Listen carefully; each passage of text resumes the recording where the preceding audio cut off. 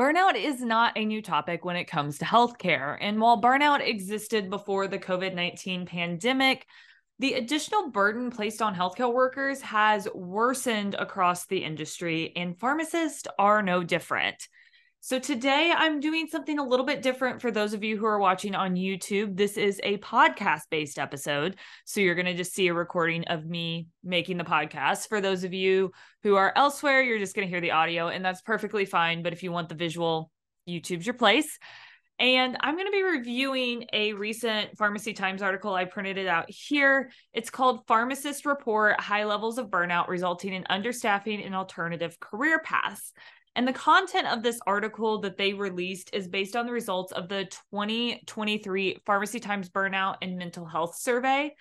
And I wanted to follow along with this and kind of give some additional background in the information they are presenting here and maybe some of the other research that is out there, because it doesn't go too far into depth of where some of these results may be stemming from and what we can do about them. So if you do want to follow along or read the original article as I go through it, I'm going to be hitting the high points, but not every single thing in the article. It will be linked in the show notes or the description, depending on where you're watching or listening. And it can also be found at happyfarmlife.com/resources/HPL106. So before I get too in-depth in how the respondents actually answered the questions in this survey, I want to point out that there were only 194 respondents out of the 325,000 pharmacists that are practicing in the United States. So it's a very small subset of pharmacists. And there were very specific practice settings that they were in. So I will share those here. And I don't want to get them wrong, so I'm just going to read them to you. 53.6% said that they worked in a community pharmacy chain store. 27.3% worked in a health system, so a little over a quarter. And 7.7% worked in an independent community pharmacy. 7.7% worked in a different environment, so things like industry or academia. And 3.61% said they were not currently employed. So, roughly 4% of these people aren't employed at all, and a lot of them are in some sort of community pharmacy setting. So when they started reviewing burnout, I want to make sure that we understand what that is. So burnout is a syndrome of chronic workplace stress that has 3 different dimensions as defined by the World Health Organization. This is feeling of energy depletion or exhaustion. The second is increased mental distance from your jobs or feelings of cynicism. And then the last is reduced professional efficiency or efficacy, however you want to look at that. Basically, you were losing productivity from yourself or your employees if they are experiencing burnout. They created a scale from 1 to 7, 1 being not at all and 7 being extremely, to determine how much somebody experienced burnout. And they asked them to rate their burnout pre-pandemic. So before the COVID-19 pandemic hit, how burned out did they feel? And the response to that was 3.82 on that scale of 1 to 7. So still over halfway, a little bit closer to the 7 than the 1. But when you compare that to the score of post-pandemic numbers, that score was 5.89. So significantly higher than those pre-pandemic numbers. But when you're looking at a survey like this, where you're asking somebody to go back, well, how did you feel 4 years ago? Sometimes those numbers can be inaccurate because time and worsening of the experience now can make those numbers not reflect how somebody truly felt in that moment. You're comparing it to how you feel now post-pandemic, which we're going to talk about in a moment, how much COVID has exacerbated burnout for pharmacists. It's kind of that grass was greener back in the day sort of situation where these numbers, I think, truly do reflect the fact that people feel like the pandemic has made things worse, but the level of worsening is really hard to look at from this perspective when you're going and asking people to retrospectively review how they felt 4 years ago. So just keep that in mind with those numbers. But when they ask people to rate how much the COVID-19 pandemic exacerbated their feelings of burnout, that averaged a 6 out of 7. So significant increase in how people thought burnout increased because of the COVID-19 pandemic. And there are a lot of things that I think contributed to that. First is increased workload. And I think that's across the board in many settings. So for people who are working in a hospital or health system like me, I worked in pediatrics. So initially, pediatrics and women's health were decreased levels, and that changed over the course of the pandemic. And so we were actually closer to 2021, down in like December 2021 is, I think, when we really saw the biggest impact and hit. But we saw a huge influx in inpatients, people who were experiencing COVID that were coming into our hospitals. We similarly can say that community pharmacists got hit first, but they also had an increase in workload. So they were giving the COVID-19 vaccine whenever it became available. They were doing a lot of COVID-19 testing right out of the gate. And they were one of those first-line healthcare workers that were getting patients coming in for treatments or asking questions. They were also the public perception of healthcare workers that they were having to deal with, especially those community-based pharmacists, whether they're in ambulatory care or in a retail community pharmacy setting. The public at first saw healthcare workers as heroes. We also saw that there were even people who are legislators that did not realize that pharmacists were healthcare workers and were not including them in their statements about healthcare workers. They were leaving them out or calling them non-healthcare workers completely. And then we saw the public's perception change of healthcare workers, where they started to distrust healthcare workers or think that we were part of the problem with the pandemic rather than part of the solution. And so there was a lot of public perception of our healthcare workers necessarily, like, I don't want to put good or bad, but they went from being like good heroes to bad negative connotation in a lot of people's eyes. And then there was also the staffing changes and expectations. So expectation that you are going to do more with less happened. There were also people who were out sick because of COVID. And at first you were going to be out for a significant period of time. I think it was like 2 weeks for some people, or if you were even exposed, you were being sent home and quarantined for 2 weeks. And so when you think about how many people were getting quarantined or told to stay home or getting sick and having to stay home for long periods of time, that was also a huge impact at the beginning of the pandemic. And even continues now. Like, it's, I think, a minimum of 5 days, and a lot of places still have kept that to stay home before you come back if you've tested positive. Lots of things can change your workflow and your workload when you throw the pandemic on top of a already stressed system, because healthcare workers were already feeling this before the pandemic. In 2019, actually, the National Academies of Medicine released a huge document outlining everything that was going on with healthcare workers and burnout. So that was even before the pandemic. And so many of the factors that they are mentioning as contributors, things that I just mentioned here, were worsened by the pandemic. So that is a huge stressor for sure. So another piece was staffing contributing to the overwhelm and burnout that they brought up in this particular survey. So feelings of burnout were significantly driven by the feeling of understaffing. And it's not just the feeling of understaffing, it was probably truly understaffing, but the way they address this is they ask whether burnout has contributed to understaffing in their facility. And 75.8% of the respondents said yes. 13.9% answered no, and 10.3% were unsure. I would say there's probably a lot of people who don't know if other people are experiencing burnout, or maybe don't feel comfortable saying anything. There's still a lot of stigma behind depression, anxiety, mental health in general when it comes to healthcare workers, which is so ironic because we're the ones who should be helping more than anybody, but we are concerned about sharing that with others and just in society as a whole. So I think that may be where the 10.3% are unsure. So the next topic on this survey was what the key drivers of burnout were, what people thought they were, or perceived these key drivers to be. And they were given multiple response questions. There were some open response, but I want to focus on those top 5 drivers of burnout that people defined in this survey. So the first was workload. Over 20% of the people thought that their workload was the biggest driver of burnout. This was the top driver in the survey. Second was work-life balance, and we're going to come back to this one in a moment. Third was challenging or unreasonable performance metrics. This probably stems for a lot of increase in needing to do point-of-care tests like the COVID test and needing to do more vaccines in that community and retail setting, but also for people who are inpatient, potentially being asked to take on more orders per day than they were asked to previously. The next one was management. And then the last of those top 5 drivers, number 5, was high patient and prescription volumes, which I mentioned earlier being an issue.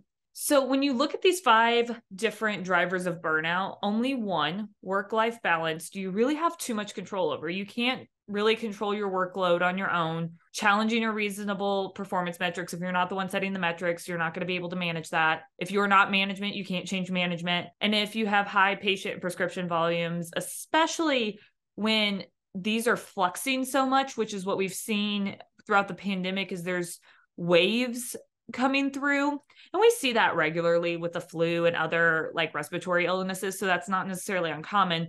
But when you're hitting those waves and having high patient and prescription volumes and short staffing, all of that contributes to burnout. But really, work-life balance is the only one you have a lot of control over. So this brings up that point that ultimately, if we're going to turn the corner in healthcare related burnout, we need to change that at a higher level than the individual. Building resiliency is awesome. That can reduce your risk of burnout, and it can help you stay out of burnout longer and closer to that well-being.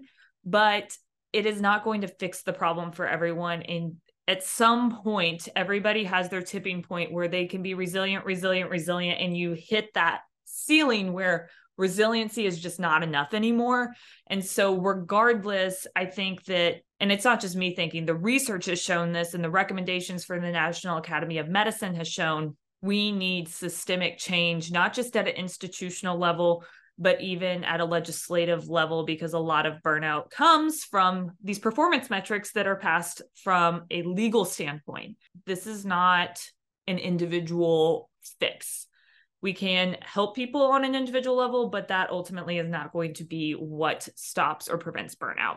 So the next topic I want to talk about is the top 5 symptoms of burnout from these respondents. So the first was irritability or impatience with colleagues, patients, or others. And I feel like we hear this all the time, and especially those people who are working in community. My husband works in retail. I used to work in a retail pharmacy. You know, you have a level of tolerance for people being irritable with you.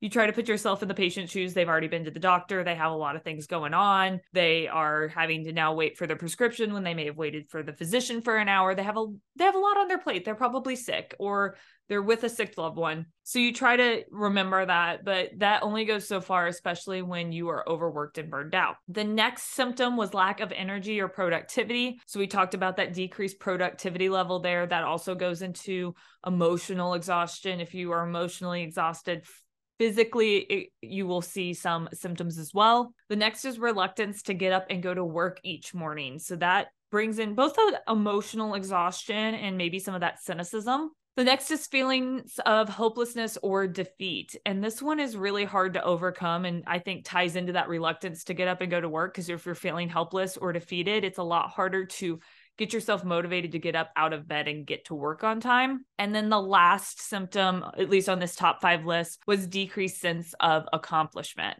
And this is so sad to hear, because pharmacists do a lot to take care of patients, and hopefully would recognize that they are making an impact on the community. But when you are doing so much work to reach metrics rather than help patients, I think that sense of accomplishment goes down for a lot of people. Also, there are a lot more signs of burnout, and I actually created a list of the top 10 common signs of burnout. So if you want to check that out, it's a free PDF on my website. You can go to happyfarmlife.com/burnout signs and just see if any of those relate to you. Some of those are similar to what is listed here, but there are a few other ones mentioned in that PDF that are not on this list. So if you're curious about where you stand right now, that could be a good resource for you. So the next piece of this survey that I want to talk about is the ability to take on new responsibilities.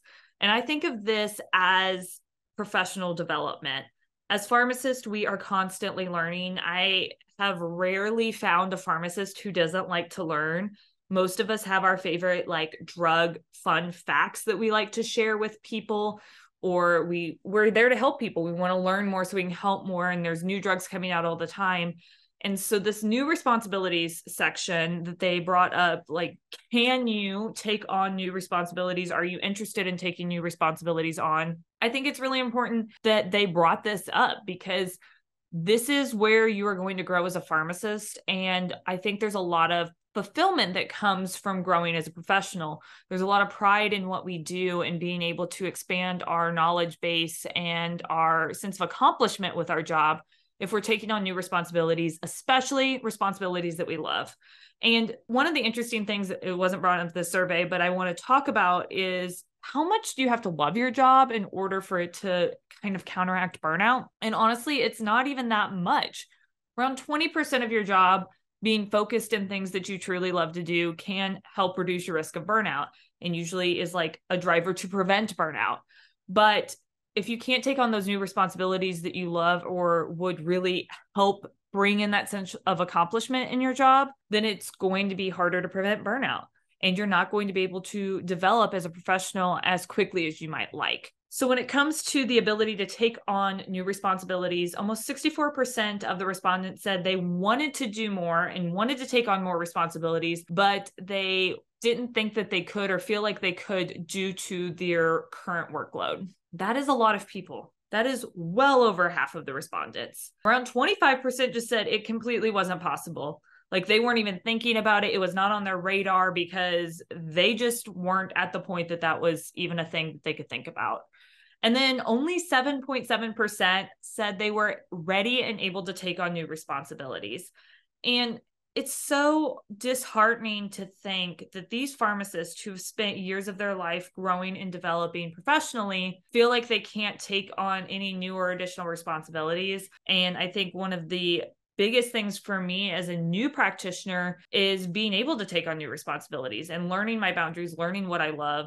Because even though I did residency and I was a student and got to round in different places, as you start your career, you're learning what you truly like as a pharmacist, because what you're doing as a student especially is different than actually putting into practice as a pharmacist. This could be more impactful to our new practitioners who maybe don't have the experience and want to take on new things to learn more. And then also for those pharmacists who have been doing the same thing for a while, they're not necessarily getting bored, but just looking for new opportunities and change. They would also, I think, be pretty impacted by the inability to take on new responsibilities. And this is something I've personally experienced. So recently there was a really awesome opportunity that aligned with my future goals as a pharmacist at my job. But looking at my current workload, I chose not to pursue it because I knew that I would be tipping that work-life balance, work-life harmony shift significantly if I took on anything more at work. So I said no, but I would have liked to even had the opportunity to look into that. So speaking of work-life balance or work-life harmony, that was the next portion of this. And the results were that only 25% of the respondents believe their jobs enabled them to have work-life balance. And so for me, I don't like to think of it as work-life balance. I'm more like work-life integration, work-life harmony, those types of words instead, because I don't believe you have the equal amount of work and equal amount of life all the time. Like that's an unrealistic expectation. So for example, when I was studying for boards, that was more work. I was doing more pharmacist stuff. I was having to spend more time on my pharmacy life than my personal life. And that was just a phase of life, a couple of months when I was studying for boards. Really, I only studied like hard for a month, but that's an example there. So when I was trying to get BCPPS, more work was going towards that. More of my time was going to work. I wasn't going on walks with my husband like I am now. Summertime is more of a life phase where I'm taking more vacation time. I'm doing stuff with him after work. I have family things on the weekend. So I'm pulling back a little bit of this social media part of my life as well. Thanksgiving and Christmas is another more life time for me. And then months that I have a student on rotations tends to be more work because I am spending a lot of time with them, making sure they're getting a good experience, which may mean I have to do some of the things at home, such as maybe their evaluations in order to get everything done. So there are going to be times where you do need to do more work. And there are going to be times where you maybe take off the gas and hit the brakes a little bit and spend more time in life. But if only 25% of people believe that their job even enables them to hit the gas or hit the brake when they want, that's a problem. And that problem leads to people considering something else, considering leaving pharmacy. So in this survey, 80% of pharmacists have considered an alternative career path. These are people who went to school for 6+ years. Most of them probably have doctorate degrees. They've spent tens of thousands of dollars to get their training. Most of them likely make 6-figure salaries. And these are pharmacists who are ready to be done. And that is so sad. It should raise a ton of alarms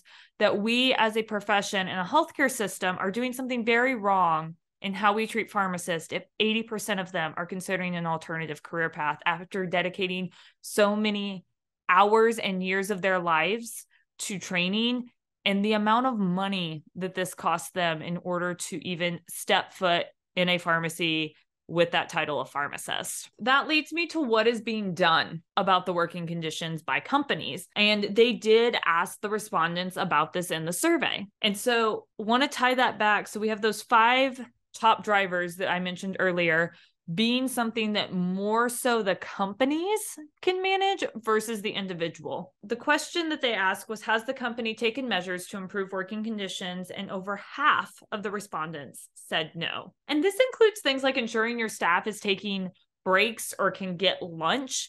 And it's 2023, and we are still fighting for pharmacists to get a lunch break in some instances. We're seeing more chains do this, but I feel like that's the bare minimum we should be doing to prevent burnout, is allowing people to actually eat and go to the restroom, because I know pharmacists who have told me that they will go 6, 7, 8, 10 hours without even getting to step away from the bench and go to the restroom. Huge issue. Major problems with burnout if you can't even do basic human functions like going to the restroom and eating. Also with this, 8.2% didn't know if anything had taken place to try to prevent burnout. And when we think that 8.2 of the respondents had no idea if their company was doing anything, shows a disconnect between the staff and management, which is probably why management was listed as one of those top 5 drivers.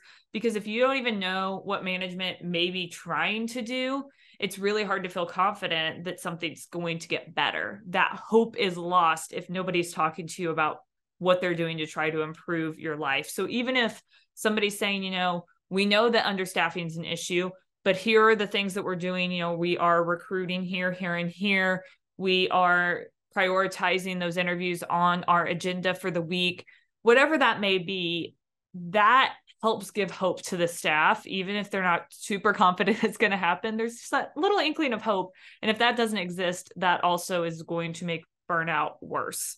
So there were 39.2% of people, though, who said that they knew that their company was doing something, but only 9.3% of those respondents said that they thought that those interventions that had been done by their company were successful at improving the conditions where they worked. I do wonder, and it didn't go into details here, but I do wonder, how long prior to them being asked if it was successful had it been since those changes were made? Because burnout prevention and well-being are skills. Like, you can't go to the gym once and expect to have 6-pack abs. You have to do repeated measures, work on that for weeks to months to years, me probably forever, the rest of my life if I wanted abs. The point here being is they take time. It's not going to happen overnight. So I do wonder how long it had been since those changes were made that these people were saying it wasn't working. The other piece of this is, even if you're working on something, if you are dealing with significant issues elsewhere, you're going to have to do more to see or feel the difference. So for example, we are in a technician shortage nationwide. I'm sure, comment down below if you've experienced it, but we are hurting for technicians where I'm at. They're actually offering both sign-on bonuses for pharmacists and technicians in many pharmacies in the area where I'm working. We don't have enough pharmacists coming in. We had a lot of people retire or leave or move to different environments within the pharmacy profession that worked better for their life. So we are seeing those sign-on bonuses again. Well, if you're so short-staffed that you are barely getting the prescriptions out the door and you're worried about making sure that you can safely do your job, it's going to be really hard to see any interventions that your company makes actually show any impact if you are just barely scraping by. And so unless that change that they're trying to implement is more staff to meet those shortage demands, it's really going to be hard for those interventions, I feel like, to be seen as successful. So that was the bulk of this survey. I think it was really interesting to see, even though it was a very small sample size and mostly took into account community pharmacists, I think it did bring to light that not only has burnout worsened significantly since the pandemic for most pharmacists, but many of the drivers that are perceived by these pharmacists are outside of the individual's control and more in the control of the company, management, and even higher beyond that into the public. And because of that, pharmacists are relying on more systemic changes to help prevent burnout and treat it. But those changes that these companies are trying to make haven't been at least perceived as effective in most places that have attempted them. I hope you enjoyed this type of video podcast, and I will be sharing more of this type of content coming up. I have a really interesting article that I'm going to share with you in the next episode, so make sure you check that out if you are interested in residency or have done residency or are part of residency. It's going to be a little bit more residency burnout focused. And remember to go ahead and check out that burnout signs checklist. If you haven't yet, it's happyfarmlife.com/burnout signs. Thank you all for watching or listening, and I will talk to you next time. Bye.